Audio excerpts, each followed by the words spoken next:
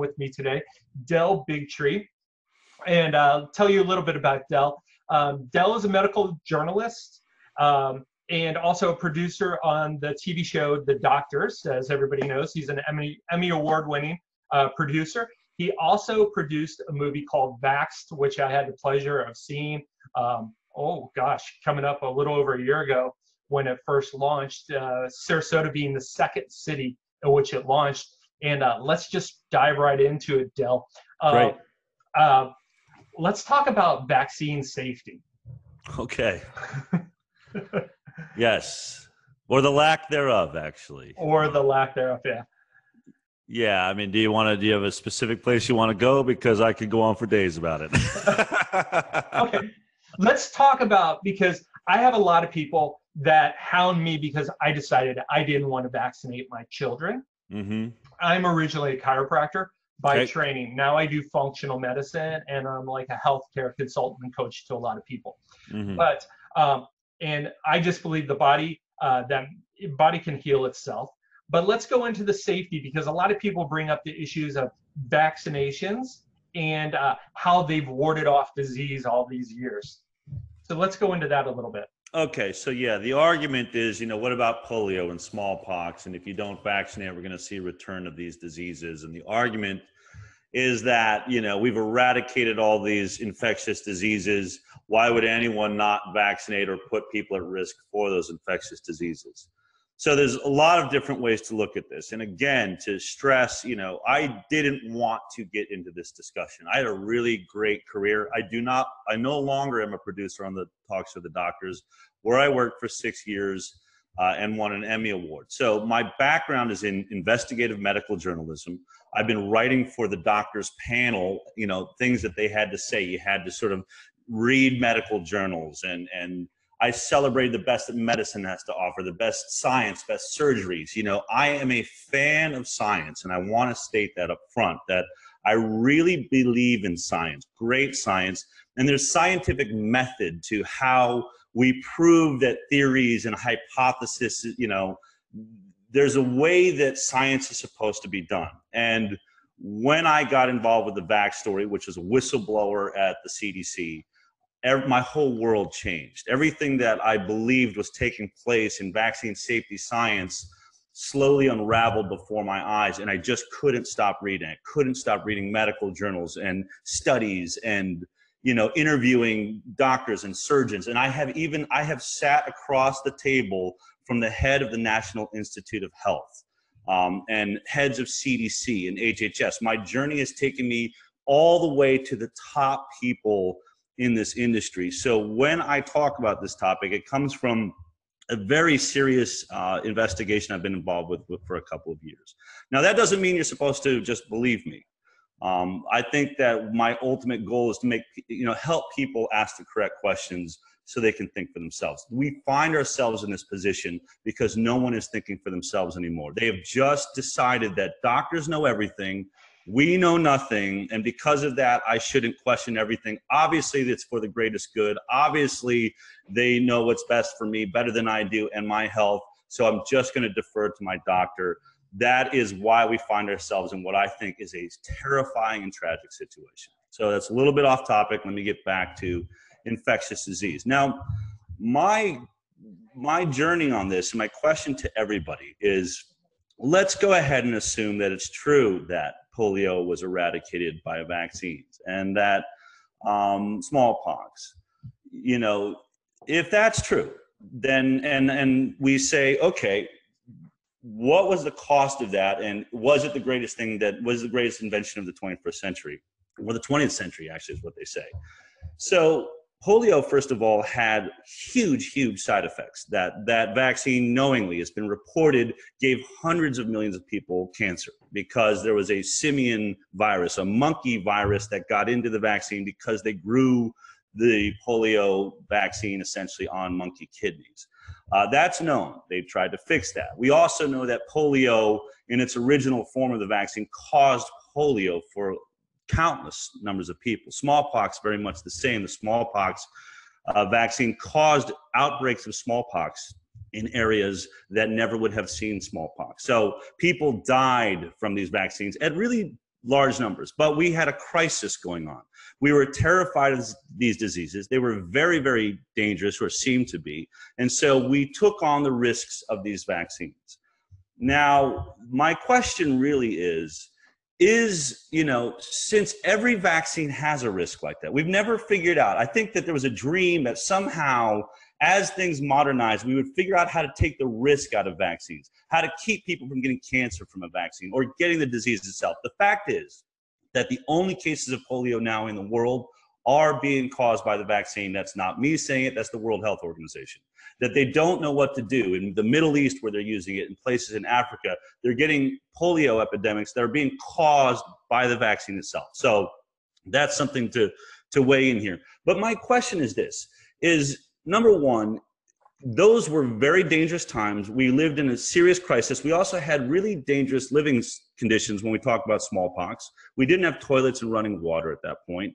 And a lot of diseases that we had then, I don't think really exist now. Diphtheria, tetanus, these things really require horse manure all through your streets and children playing in feces. That's why we had epidemics like that. So, and you know, smallpox the same. I mean, just super deplorable living conditions. So the question really is did the vaccine eradicate that disease, or was it the fact that we finally got clean running water and got rid of filth in our streets? That's one point. But the other is we know that those vaccines were dangerous. We know they destroyed the lives of a lot of people, but we took on that danger because of the crisis we were in. My question is if measles vaccine is also dangerous, are we in a crisis? Is measles the same thing as smallpox? Is chickenpox or rotavirus the same thing as polio? Rotavirus, by the way, is something that essentially gives babies diarrhea for 3 or 4 days. It's disconcerting as a parent to have to deal with it. But in a country, as I point out, with clean running water, you don't have deaths from rotavirus. And by the way, I toured the Gates Foundation in their vaccine department. That's exactly what they said to me. I found it ironic. They said, well, one of our biggest programs is to spread rotavirus vaccine all over Africa. And the lady actually said, I mean, rotavirus isn't a problem here in America because we have clean running water. But where you don't have clean running water, a diarrhea, a disease that gives you diarrhea can actually kill. And I found it interesting that she made that justification. But we do give that vaccine here. We give a third world vaccination. And here's the problem. Rotavirus causes intussusception. It's a known fact. It's written right on the insert of the vaccine. Intussusception means the intestines of your baby roll over on themselves, and it can kill. It's known to kill. So we are taking a vaccine for a trivial diarrhea problem that risks the death of your child. And I look at measles and I say, well, okay, measles was a Brady Bunch episode in the 1960s. Everyone laughed about the whole family getting measles, and she's just checking it off the board. Like, got that one out of the way, and everybody's happy-go-lucky, and the kids are saying, isn't this great? We get to stay home from school. But over time, the pharmaceutical industry has made measles into a black plague. Mm-hmm. The actual facts of the matter, when you investigate it, is 1 in 500,000 people in America died each year from measles before the vaccine ever arrived. I mean, that's zero. 1 in 500,000 more people, step in front of cars or do various other things. So, so then I ask, if measles is causing autism, and we've eradicated this infectious disease, or we're attempting to eradicate this infectious disease, measles, but our adverse side effect is that you will have a lifelong debilitating neurological disorder or a lifelong debilitating immune disorder, then have we won? And if we're going to take on the risks of vaccines, certainly shouldn't we ask ourselves, how dangerous is the disease we're talking about? Because they are. Vaccines are dangerous. They always have been. They always will be. They have never figured out. And I talk to a lot of politicians, and I say it this way when I sit down with them. I say, look, you've been told that this issue is that vaccines are safe and effective, and anybody that challenges that is crazy. And let me just be really clear what I'm going to talk to you about today. We know that we have never found a substance. We've never had a drug or a vaccine, something we inject into human beings, that some people don't have an allergic reaction to and die, like penicillin. I say, would you mandate penicillin on every single person that gets an infection in America? And they always say, well, no. I say, well, why? Well, because some people would die. They're allergic to it. It's like, right. What makes you think vaccines are any different? We have never found a substance we can inject into everybody where certain people don't die. I'll take it a step further. We have actually never found a piece of food on the face of the planet that everyone can eat and someone won't die. So, my issue, and what I'm going to discuss today is what I say to politicians, is not whether vaccines are safe or not, because I just proved to you, if you have any logic whatsoever, that people will die from vaccines. My question in my discussion today is how many people will die? And where is your threshold of tolerance to accept the number of people that will die and have neurological disorders and autoimmune disorders for life, be debilitated for life? Where is your threshold? Because if you're saying you accept it, you have to be able to give me a number. And that's the problem I have. I have talked to heads of health departments, and I say, you know for a fact children will be murdered this year by our vaccine program. I know that's a heavy word, but a perfectly healthy, innocent child that was running around the day before saying, hi, mommy, I love you, daddy. If anyone questions that, go look at Nick Catone's story, the MMA fighter that's all over the internet now. His baby at 20 months died after a DTaP vaccine. That was a perfectly healthy child, as many of them are. And we murdered them for the sake of, I guess, herd immunity. And so I say to a health official, you know children will be murdered this year by the vaccine. You know that children will have brain swelling and will have neurological disorders the rest of their lives. You know others will have autoimmune diseases and demyelinating conditions. And my question to you as the head of a health department, I actually posed this in Washington. How do you accept that as a doctor? How do you accept that when you sign the Hippocratic Oath that said to do no harm? Not some harm, not harm to just the smallest group of people, to do no harm. And they will always say, well, that's the accepted casualty of herd immunity. Meaning, in order to protect everybody, some people have to die and be injured. That's just the way it is. Yeah. So then I say, give me the number. Give me the number then. If it's you just said it's an accepted casualty, please tell me what that accepted casualty, what can I expect? How many kids will die next year and how many will be permanently injured? And you know what they say every time? We don't have the data on that. That's why I'm here. You don't have the data on that in the modern world where we have computers and science and technology coming out of our ears. We have cars that can drive themselves down the road, and you can't figure out a data equation for how many kids will be destroyed. And then you tell me you're a scientist and you say accepted casualty, but you don't know the number you're accepting. That's a pretty large answer to my issue with how they look at what vaccines have accomplished. If you don't look at the problems, you can say they're great. If you stick your head in the sand, you can say they're amazing. If you only look at the positive attributes, great. If you only look at the positive attributes of penicillin and you don't care that it kills some people, you never go out of your way to stop killing people with penicillin, which we have done. We've figured out ways to figure out whether you're allergic and have other ways to do it. But we refuse to do that for vaccines, and that's a crime. Yeah, it's a friendly fire mentality. I can accept a certain amount of friendly fire, but what's that acceptable number? And that's the thing is, just in the last month, I've taken on 5 new autism patients. All of them were vaccination injuries. Some of them were injured before they started progressing. Parents were forced or persuaded to, you need to do a flu vaccine on top of it. Boom, child regressed all the way back to even worse from what they were after the initial injury. And so I see it. I see all these autoimmune diseases, they come in, and I totally get it with you. It's like, what is the acceptable number? I mean, isn't it true that on these vaccinations that there was already a decline by the time the vaccination came out? There's a decline on the occurrence? Yeah, I mean, depending on what disease you look at. Like I said, measles was once fairly deadly and dangerous, but before the vaccine ever came out, and I think 1961, 62, if you look at the CDC's consensus data, 1 in 500,000 died, or, I think it's roughly 1 in 10,000 that even got the disease would die. And obviously that's like people that were very, very sick and weak, already probably dying of something else, but it gets categorized with measles. But the decline had already gone like this, and then the vaccine arrives. And then polio had a different trick.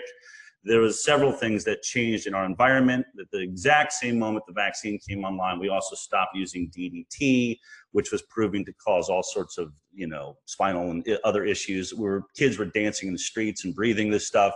DDT disappeared. And also, ironically enough, they changed the definition of polio the moment the vaccine came online. So very quickly, so you see how you mathematically make a product look better than it is. If polio, which it was up until the vaccine, if you were paralyzed, you had to have a visit within 24 hours, 2 visits. In the morning, you were paralyzed. Tomorrow morning, we return, you're still paralyzed or having trouble moving limbs. You have polio. Okay, so then the moment the vaccine came online, they suddenly changed the rules. You had to wait 6 weeks. You had to have paralysis on day 1, and then 6 weeks later check in if you still had paralysis. then it was considered polio. So all these cases that would clear up over the course of 3 or 4 or 5 days, which happened all the time, that was no longer considered polio. So you would immediately see this huge drop just by that reclassification. And ironically enough, I find this to be incredibly ironic. The man responsible for a polio vaccine that wanted one out in public was President Roosevelt, because we all know he was in a chair because he had polio and he wanted other people to be healed. Well, now scientists have looked at all of his medical records and determined that actually he did not have polio. He had Guillain-Barré syndrome. Given the age with which he got it, the description of how it traveled through his body and where it affected his limbs, they now know it was Guillain-Barré syndrome. So here's what's really fascinating. If you think about that, I, as a journalist, I always ask questions. These are the questions I'm trying to teach you to ask. Is if the President of the United States, responsible for creating the polio vaccine, I'm assuming he had the best doctors in the country. I mean, you're talking about the President of the United States. This wasn't just some kid that wandered into, a side clinic. This is the President of the United States. The best doctors in the world misdiagnosed him with polio. And so when we look at the drop in the numbers of polio, look what we've done. I have to go with the numbers that all of the doctors at that time put out. And I have to put that through the filter that the best there were got it wrong. So what about the doctors that were, diagnosing every single kid that came into a side clinic and putting them in metal braces, whether they needed them or not? How good were they at it? If the best doctors in the world got it wrong, how were your average doctors that were involved with this around the country? Those are questions that really I find extremely alarming. And I think those are questions people have to ask. If you could have 3 magical wishes as it relates to vaccinations, vaccination safety, what would those be? Number one, I want to see the vaccine safety program taken outside of Health and Human Services where it currently exists. The problem we have is that we have a conflict of interest. Health and Human Services has to do several things. It has to promote the vaccine program. Our government believes vaccines are the greatest invention of the 20th century, and Health and Human Services just so you know, Health and Human Services oversees FDA, CDC, HHS, HRSA, and NIH, National Institute of Health. So all of those groups work at promoting vaccines all over the country, making sure, and they buy, by the way, the CDC purchases $5 billion worth of vaccines every year and distributes them. So HHS and CDC, their affiliate, are actually a distribution arm for the vaccine industry. Now, when you give them the job of testing whether they're safe, I want you to think about how that goes on. So this group that has to promote vaccines, and that's their job, they also have to decide whether they're safe. So what happens if you do a safety study that suddenly, as Bax points out, you have 5 scientists that discover, oh my God, it looks like the MMR vaccine causes autism. Well, if we tell the public that we've discovered it causes autism, we're going to go against our primary objective, which is to promote vaccines, because certainly some people will stop vaccinating because of their fear of vaccines. So that conflict of interest is terrible. There's another conflict of interest that goes even deeper. Health and Human Services is responsible for defending vaccines in court. Whether people know it or not, vaccines are one of the only products in the country that you cannot sue if they injure you. This is because of the 1986 Vaccine Injury Compensation Act passed by Ronald Reagan. Essentially, the pharmaceutical industry was getting so many lawsuits from vaccines that they blackmailed Ronald Reagan and said, we're going to just stop making all vaccines. If you think they're important, we're going to stop making them unless you protect us completely from liability. He didn't want to do it. He saw the dangers in an industry that was injecting children with products that would no longer have to be tested because they would have no liability, but he did it reticently for multiple different reasons. But now, since we can't sue the industry itself, like a car seat, imagine a car seat that keeps failing and kids die, but you can't sue the car seat maker. Do you think they'd ever fix it?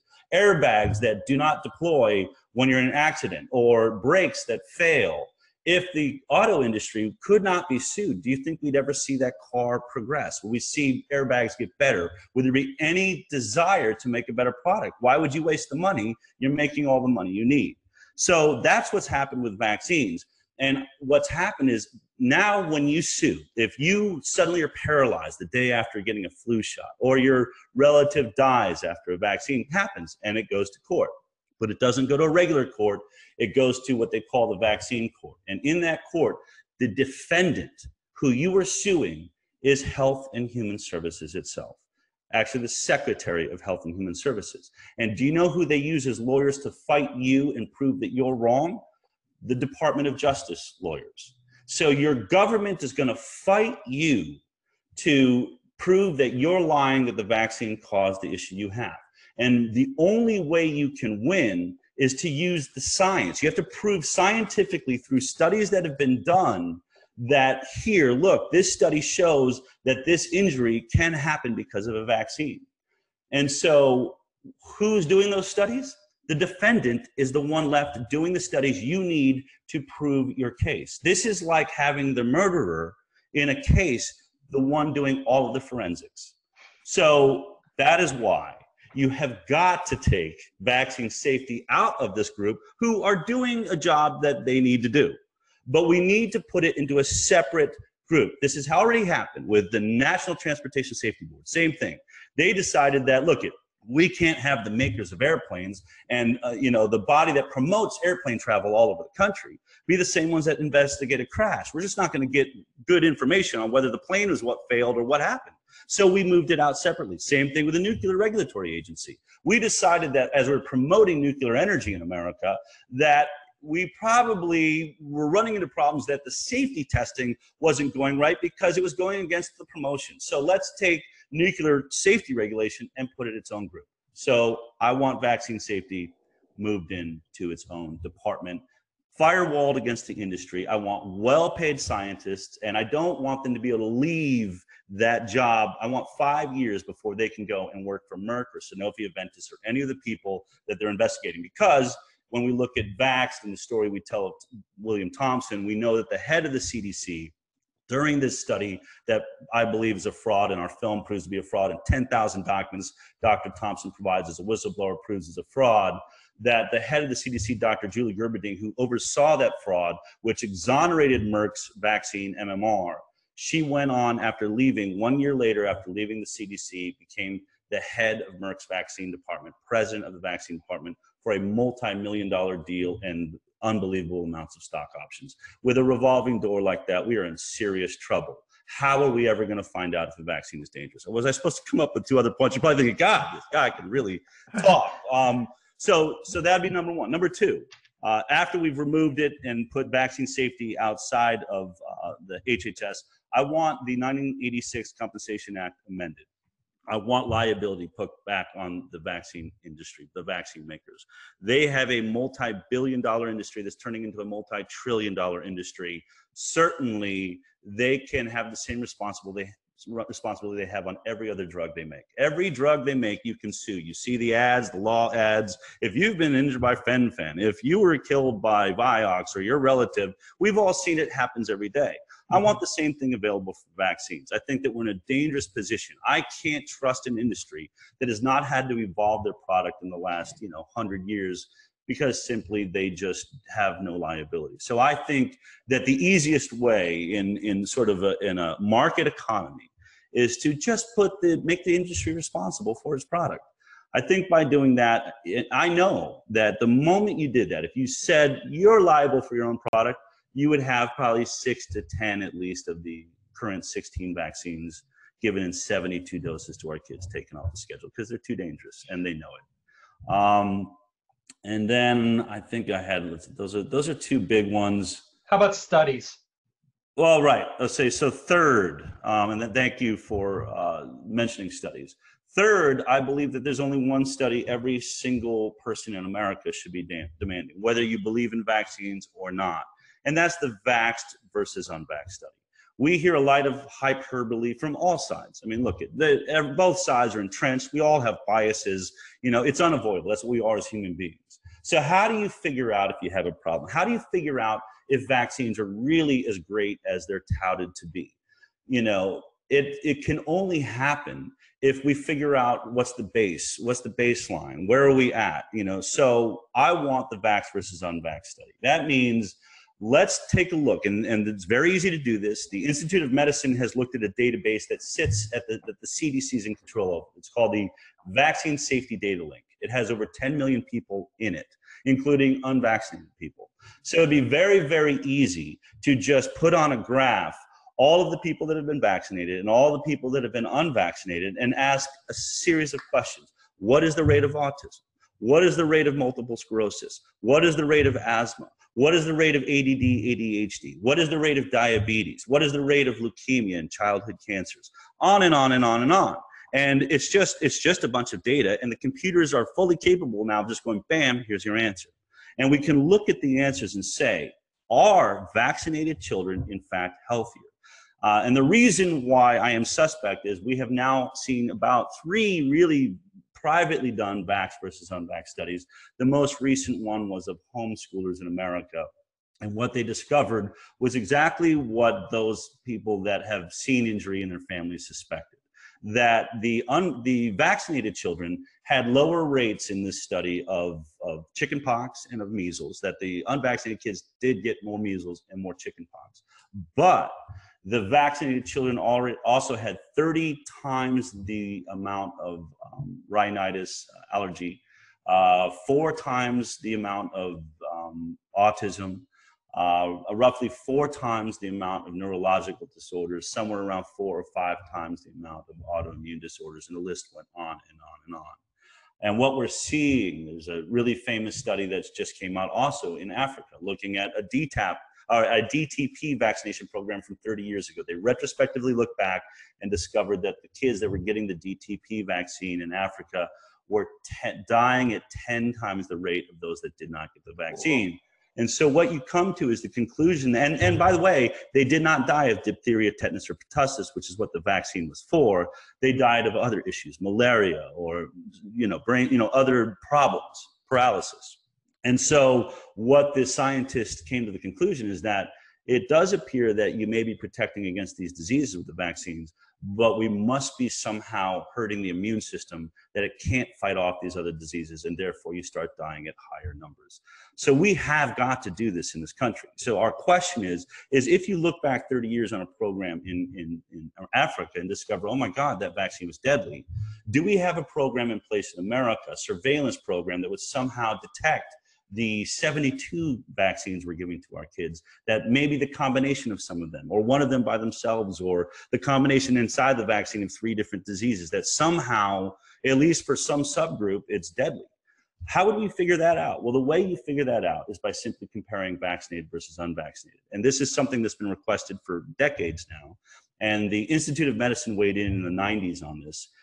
But they, by the way, are our Nobel laureates. They're a private group of scientists that with CDC attention, and occasionally will say, will you look into this? And they said, you can use the VSD to do a vax versus unvax study. And until you do, we really don't know where we're at on these diseases. And instead of doing the vax versus unvax study that the Institute of Medicine requested the CDC actually took the VSD, this Vaccine Safety Data Link, and they moved it into a private corporation. Why do they do that? All of a sudden, why move it out of a government agency and put it into a private company? Because we, as journalists and scientists, could have used FOIA requests. That's the Freedom of Information Act request to access the data to do studies just like we want to do. But if it's in a private company, we can't touch it. How that's even legal, I don't know. And how no one is suspicious of that, or not enough people, is shocking. And I think mostly people just don't realize all this is going on. Do you think the current administration is a little bit more pro in the sense of people have a choice, they could not vaccinate or vaccinate, or do you? I don't know, because I've really, in order to reduce my stress as an individual, I kind of don't watch that much news anymore. Yeah. I will watch certain feeds like yours as it comes up, but I want to know your opinion as it relates to the current political situation. Well, in this case, this is just my opinion.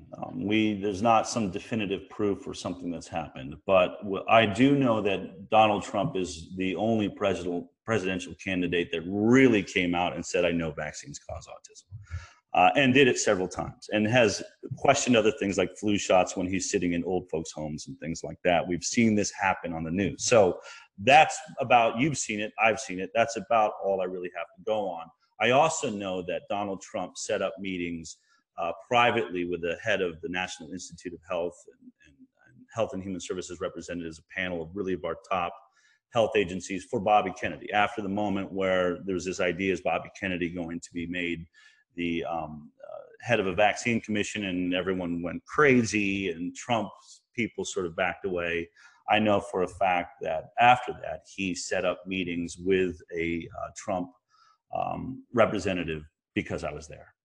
And they did happen. So the fact that he would even allow us in to really question the heads of state and the health departments, leads me to believe that there is some thought there that this should at least be being looked at. Whereas, Hillary Clinton will post time and time again, vaccines are safe and effective, get your damn vaccine, or however she puts it. So I don't, and it's dangerous because, to Donald Trump is obviously he owns every news cycle there is by the way that he approaches this presidency.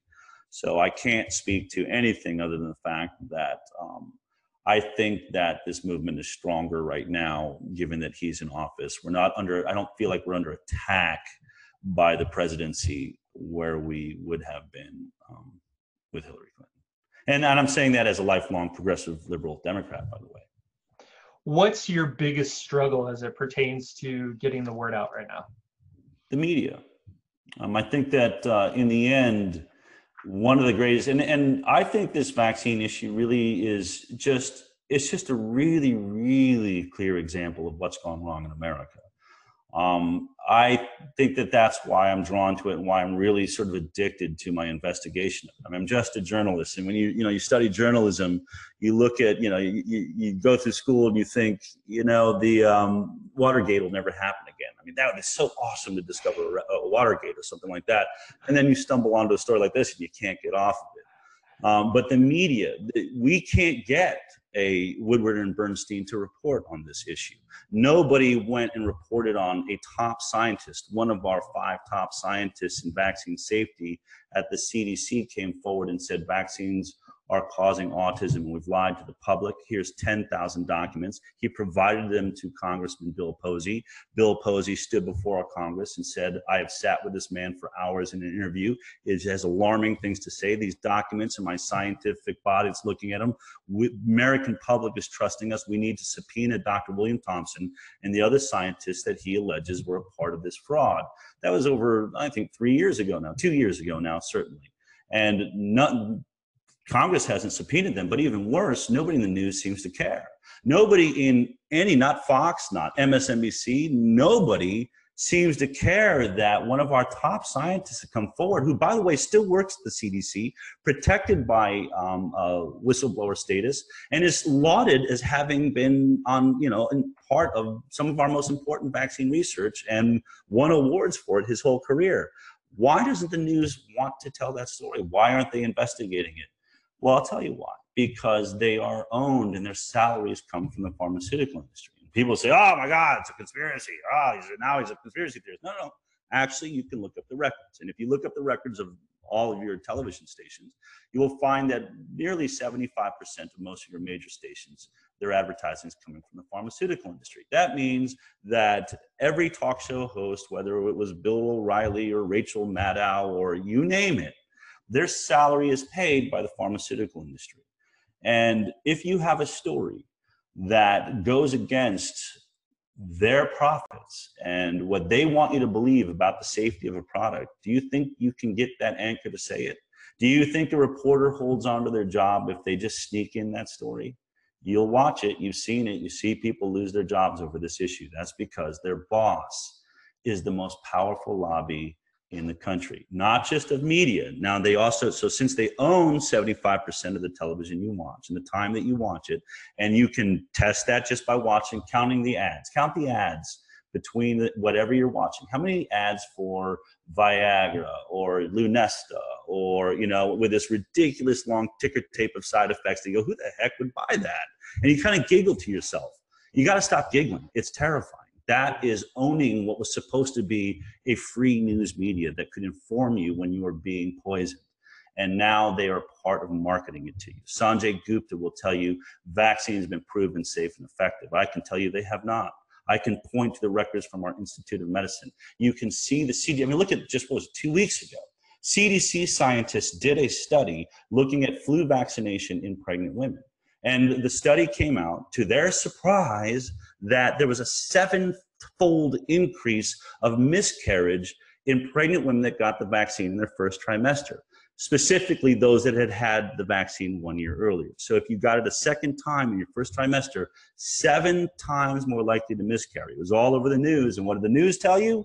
Well, we got to kind of look at this the right way, and we still recommend the vaccine while we do other studies that should have answers by 2019. So go ahead and continue to put your baby at risk and your life, you know, the future of your family at risk, because we're going on a hunch that that's wrong, even though the best scientists we know ran this study and the data, every way we look at it, proves to be true. And now you got to wait a couple more years. I mean, that's where we're at. And they did it right before your eyes. And if you didn't scream up and get up and punch your television right there, then you know it was a test. You are asleep at the wheel. You have bought into the fact that whatever you're told is going to dictate what you do. That has been the concept of every science fiction book and movie ever made. And I think it's happening right before our eyes. If you watch that on NBC and you said, oh, 7-fold increase in miscarriage, but they told me it's still okay, I'm going to get it. Whew. I don't know what to do for you. I wish I could just come out and just give you a little slap, try and wake you up, because that is only the tip of the iceberg. Maybe in the future we'll have 3D interactive television where you'll be able to do that. Right, right.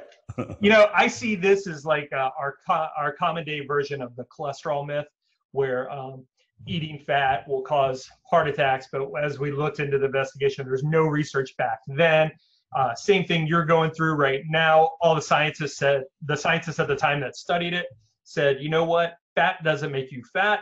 This is totally wrong if you really push people to a high grain diet. And this the same thing. And now we're now starting to come out of this, I don't know, 60, 70 years later, you know, just because Ancel Keys really pushed it through Congress and got McGovern and some of those other people behind him at the time. And same thing. It's just everything repeats in a cycle. That's what I think. People have to think about the fact. You have to think about, you know, you always in journalism or in any major story, we all know the line is follow the money. You have to follow the money. If you're going to try and figure out what's going on, what is the motivation in a murder, everything, the first thing we look at is where is there money involved? Where would money have influenced this issue?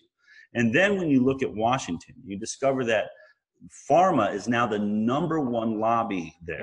Yeah. Over guns and bombs, over oil and gas. Pharma is outspending, it's the second lowest, oil and gas, ExxonMobil and BP and all of it. Pharma is outspending them 2 to 1. Wow. Twice as much money is going into your politicians, into buying your next president, your next senator. And you've got to ask yourself, what are they doing there? Like, why would a product my doctor is recommending to me, why would you need a lobby talking to politicians about that? And, you know, what's alarming and bothersome for me is, you know, I was a Bernie Sanders fan. I mean, it doesn't matter. I'm not, by the way, I'm no longer political for these reasons. I am totally dismayed at the entire system. But Bernie Sanders would come out and vocally lambaste the pharma lobby, saying this is a dangerous lobby and we have got to get in control of the lobbies that are controlling our politics. He blamed Hillary Clinton from taking too much money from them. Yet when asked about vaccines, oh, they're the greatest invention of the 20th century, everybody should be vaccinated. I don't understand. I don't understand the disconnect. Bernie, yeah. What is it you think they're doing there? They're not just selling OxyContin. In fact, they can be sued for OxyContin. Maybe they're trying to get a law like the vaccine law where you can't be sued for OxyContin too. But here's what you're watching happen. All of a sudden, while they're buying more and more politicians, we're seeing more and more laws to take away your right to choose whether to vaccinate or not, like California where I live. SB 277 took away the rights of parents. You now have to give your child 72 vaccines if they're going to be allowed into a public or a private school. And now they're talking about trying to get homeschoolers too. And so when you see this happening, they went after Texas. Texas beat it back. They're going to go after Virginia. It's happening all over the country. And so think about it, people. What is happening there? Why vaccines? You know, they go, oh, vaccines don't make money. That's not true. Vaccines, the HPV vaccine, just to show you the money, here's the perspective. HPV vaccine, which is really the newest vaccine in the program, they're trying to get it mandated for all 9 to 24-year-old boys and girls. It says it on the CDC website. This is our target group for an issue that 95% of people clear from their body naturally without any vaccine or anything at all. We naturally clear HPV. And of that remaining 5%, only 5% of them, so I mean, what, 0.0 wherever you're at, actually have HPV turn into cervical cancer. And in the United States of America, if you get a pap smear, cervical cancer cannot kill you. They go in, they cut it out, and done deal. So you have zero real danger with this, but we are pushing this vaccine. Why? Because it's going to make a lot of money. 9 to 24-year-old boys and girls is roughly 75 million people. At $405 or wherever, roughly between $400 and $500 per vaccine scheduled for those people. You were talking about a company, one company, Merck, if it was mandated to that group, could make $30 billion in 1 year in America alone. So I ask you, what do you think Merck's lobby is doing in Washington? Do you think they're really just trying to get another drug on the market or make sure it gets there faster? Maybe, but they would love to make $30 billion off of 270 vaccines that are in the pipeline that you haven't been told about. Thousands of vaccine trials that are going on. Not safety, there's a total slip up. They do no safety, and that's another story we could get into. But we have an ocean of vaccines coming our way for all the reasons I've already said. You cannot be sued, so it's the best product they've got. Every other product they can be sued for. You have a government that will force it onto people. There's not a drug that's forced onto you yet, thank God. And then, you know, ultimately they don't have to do any safety testing for all the reasons I said. Both the industry are free from liability and the health agencies refuse to do the studies because they'd be used against them in their own court system. So we have a perfect storm, and we have the most powerful lobby in the world using it. This is a very, very, very dangerous situation. But as I started this out saying, it's just indicative of where we're at in America. Industry has taken over our government. This is not a democracy. You know, you could call this fascism if you go by the original definition of fascism, but it's a takeover of your government by industry. It's no longer for the people. Multiple studies have proven this.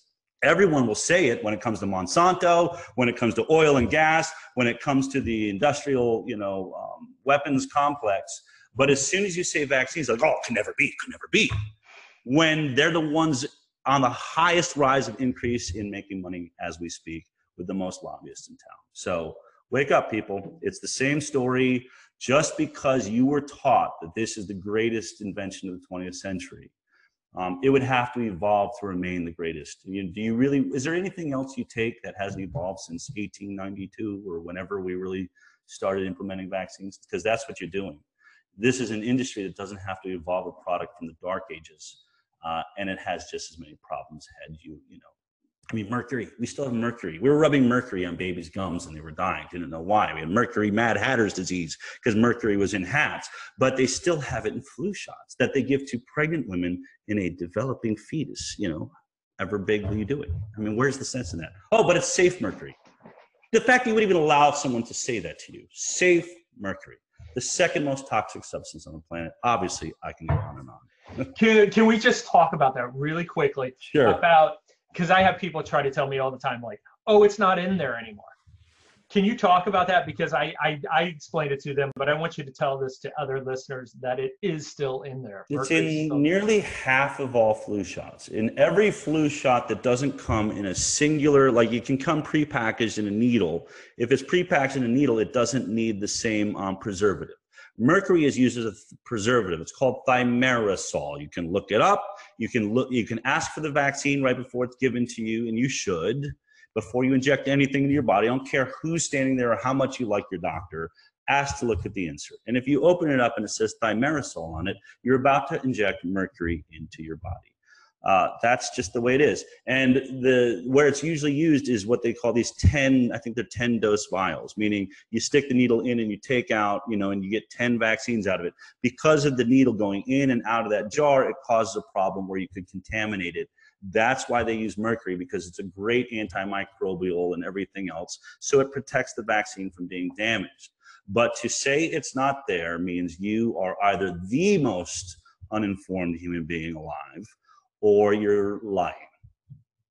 They also don't have to label it unless it's over a certain parts per million, right? No, it's labeled. It's, if you ask for the label, it's there. Like, it's there. I mean, I guess you're talking about the super trace amounts that may be found in other, vaccines that aren't. Yeah, of course. There's thimerosal being used in other parts of the process where you get trace elements crossing over. Yeah, you could get into that, but the real story, I think, at the moment is we're past it just being mercury, and I think aluminum is actually going to be the biggest smoking gun we've ever seen. There's more and more very, very alarming studies being done all over the world. Chris Shaw, Exley, Yehuda Schoenfeld, these guys are all doing studies looking at aluminum content in vaccines, which is through the roof, and seeing neurological disorders, autism-like reactions in rats and mice and monkeys and you name it, and then dissecting even human beings. They're not going to get around it. I'm telling you, this is a house of cards that's going to fall right before your eyes. I think that flu vaccine study in miscarriage was just the beginning. We're going to see more and more of that because people like me and more people are starting to finally ask the right questions, and we have a microscope on them. We have scientists on our side that can read their studies. Everybody else will say, oh, I don't understand it, and so they just let it go. It's not happening anymore. So they can't fake studies anymore. They're not getting away with fraud anymore. And we're watching them and we're demanding the appropriate studies. So it's going to come crashing down. I've seen it. I've read it. I've looked at the studies. I've looked at the foundation. It is cracking. It is dissolving. It is built incorrectly. It's built, as 2 articles just 3 weeks ago said from scientists, Boston University, I forget the other source, both use this term. One in talking about the whooping cough vaccine. The other was an article about the flu shot. They both said, we used assumptions built upon assumptions, and those assumptions are proving to be wrong. That's what I've been saying all along. People say, no, it's science, it's settled science, and now their own scientists are describing it as assumptions upon assumptions, because that's what it is. It's a simple fact that they have been lying to all of us about the strength of their science and the credibility of their science and the thorough nature of their science. Who's been the major influencers in your life up to this point? I mean, I really have been lucky, even getting involved in this situation, in this vaccine thing. I've met some really incredible individuals. I was blessed to work on the Doctor's television show with great producers and got to meet some of the best surgeons. And I've even gotten to scrub in and be a part of surgeries and shoot them with videos. And I've, a lot of great things in my life. But when I'm asked that question, I have to say that the greatest influences of my life were my parents. I am not one of these people that tries to win a pity party over what my parents did to me. I was really lucky that I had parents that took very seriously raising me. And just a quick sort of story, and why I say that is I was in, I think, 3rd grade, and I was at a public school, and I had made a T-shirt in my art class with like there's a batik tie-dye thing, and I wrote in dye the name of my gymnastics team. And I wore it, went off to school, and I came back for lunch because we could walk to school, my sister and I, she was younger. And I wasn't wearing the T-shirt anymore. My mom said, what happened to your T-shirt that you wore to school? And I said, oh, Craig said it looks stupid and he lives right next to the school, so I borrowed one of his T-shirts. And my mom pulled me and my sister, and then ultimately my brother, who was young enough, out of school and began homeschooling us. And she said, I will never have children that make decisions based on what other people think. You're going to think for yourselves. You're going to stand for yourself. You're going to believe what you believe, and you're going to do the research. And if you create it, you're going to do it right. I want you to always believe in yourself. And that, I don't think, is the message that our children get in the public school system today. I think we're being taught to be sheep, to move as a herd. And they even use the term herd immunity, as though being a herd is the way that we're supposed to exist on this planet. I think the opposite. I think we're magnificent human beings, capable of just the most. And we haven't even probably scratched the surface of our greatness and what we can do. And we're being told to not be individuals, to not celebrate what makes us different, to try and be like everyone else and care what everyone else thinks. And it's more important that everybody be the same than one person stand out and do something differently. That's the end of science. That's the end of journalism. That's the end of evolution. And that's what I think we're facing. And so my hands, I bow down to my parents who made their job very difficult. Because what they said to me is, never be afraid to question authority. If something inside of you says something is wrong, listen to that over everything else. That makes your job hard as a parent, because they were the authority that I would question. But they taught me to critically think. They taught me to ask questions, and they taught me to trust my instincts. And if more people trusted their instincts, if more parents that sat there and were about to give a vaccine, and they tell me, I have done thousands of these interviews, and they tell me, I knew something deep down inside of me said, don't do this. And I overrode it. And 3 days later, my child started having seizures, lost the ability to walk, lost the ability to talk, and they've never been the same child again. If we listened to ourselves, we would not find ourselves in this position. Yeah, I find that with a lot of my patients. I deal with a lot of cancer patients, and I tell them, just go with your gut. Whether it's with me, with somebody else, doesn't matter. Just forget everything. What's your gut tell you? And that's because that's the correct answer. Like, if we'll overthink stuff all the time and talk ourselves out of the correct response of what's there, but that's so true. Is just go with your gut. Well, and to clarify, because I know there'll be doctors and scientists out there going saying these idiots are saying don't think, just move. No, we don't care though. You don't care. Right. But I think to be clear is your gut starts your journey. When you have something that says don't do this, don't just walk out and not do anything else. Now begin your investigation. What is it inside of me that just said I shouldn't get that vaccine? Let me start researching. Let me talk to other people that made that same decision. What science have they found? Where are they at? Don't just step out and not do something about it. Get involved. Research what's happening in your gut. What was your gut sensing? Because that's what I'm doing. I'm not just saying, I just don't believe in vaccines because I got a feeling about it. No.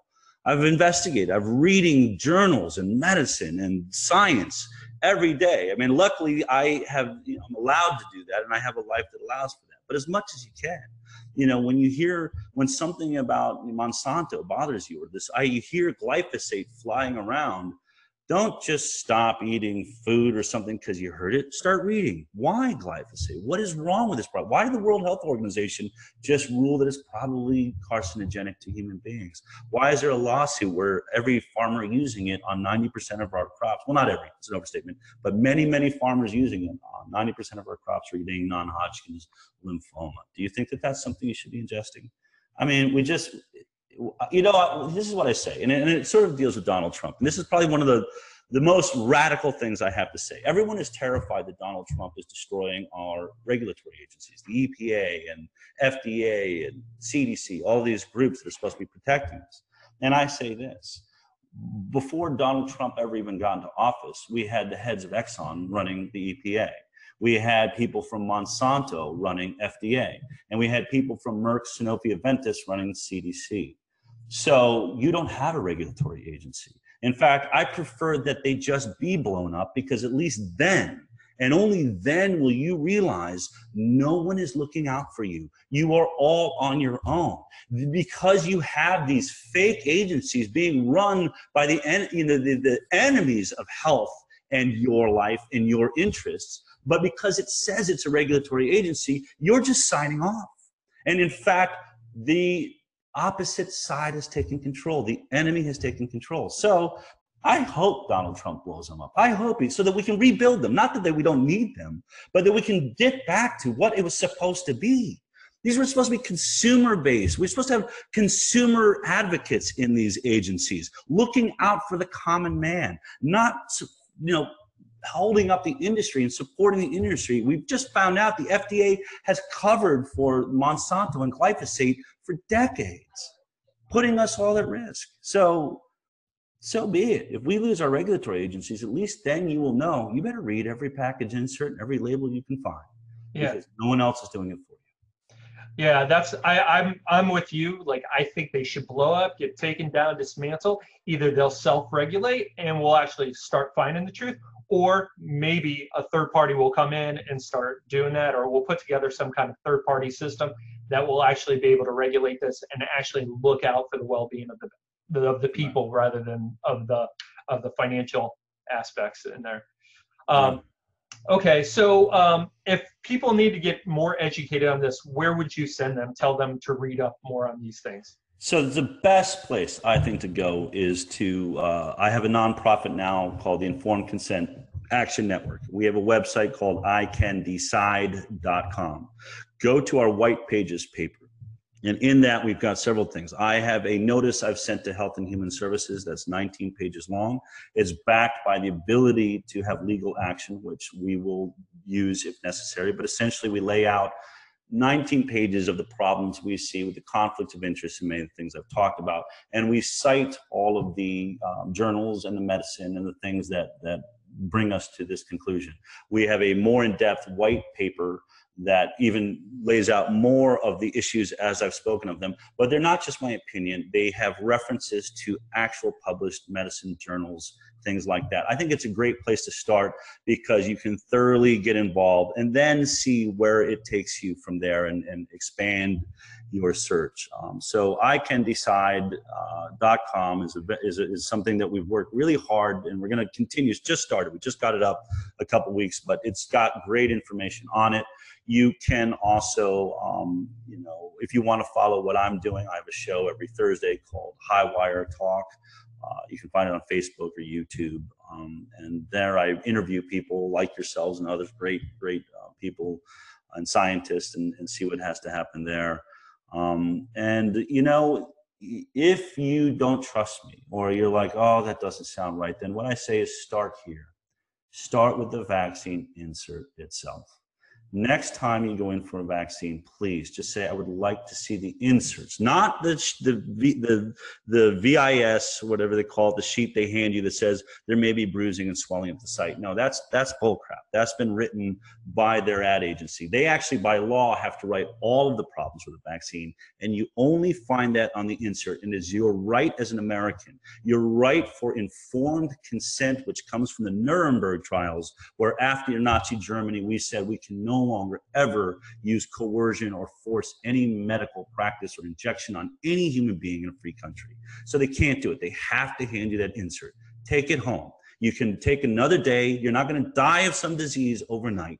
Take them home and read them and look at the ingredients. Read the ingredients list. Read all of the adverse events, which you will find include paralysis and death, and ingredients that include thimerosal, mercury, aluminum, a known neurotoxin, aborted fetal tissue, polysorbate 80. Yeah. The list goes on and on and on. If that doesn't alarm you and you're cool with that there, then by all means, I want people to know I'm not here to take away your vaccines. I'm here to help you learn to ask the right question and decide whether you think they're a good idea. And make sure you have a 10x magnifying glass to read that page. Yes, it's pretty small. It's pretty small. Hear this, you can actually pull every one of them up online from the CDC's website. You can look up insert for MMRV or whatever it is you're going to take, and it's right there online. But some people still don't trust that. They want to have the paper in their hands so you can ask your doctor. But it's available online, and you can then zoom in and not have to put on the readers. Well, Del, thank you. I mean, I can't believe we're at an hour right now, so I'm going to have to break this up into 2 shows, but that's okay. But thank you. I'm very appreciative of you, all that you do. I'm grateful for you being able to get this word out, being a voice where a lot of people are scared and have been, I'm sure you've been threatened several times as it relates to this in different ways, and we could probably have a whole show just on that alone. But I'd rather not. One of the things that we always say when we're on the road, like, aren't you afraid for your life? It's like only when people ask. So okay, I just avoid the thought. So, but thank you again. I appreciate everything you do. I'd love to have you on sometime in the future. If there's another topic we could talk about, I'd really like to get into genetically modified because that interview you had with Jeffrey Smith. Yeah. Was it Donna Farmer? Yeah, on the doctors, and my understanding is they're actually going to do a follow-up on the doctors. People should keep posting for that. I mean, there's some things I disagree with, but I did get to do some great shows, and I think that they're going to do a follow-up because there was a huge document dump by Monsanto that shows that Donna Farmer actually, in her emails, admits to things that she lied about on the doctors. So I think they're going to follow up on that. That'll be worth checking out. Oh, that'll be cool. That'd be really cool. So how can people follow you besides Facebook? So yeah, Facebook @DelBigtree, DELBIGTREE. My show is Highwire Talk. And then of course there's our website, ICanDecide.com. Or just keep your eyes peeled and get involved with your local, health freedom groups in your states, because you're fighting these laws I'm talking about. And I visit a lot when people are going to their state capitals. I oftentimes show up and will be at a rally and speak there and go in and talk to politicians myself. So I'm all over the place. I'm flying everywhere, but follow my Facebook @DelBigtree or @Highwire Talk. It's the best way to see what I'm doing. Thanks again, Del. All right, great. Thank you, Sean. It's been a pleasure. Same here. Bye-bye.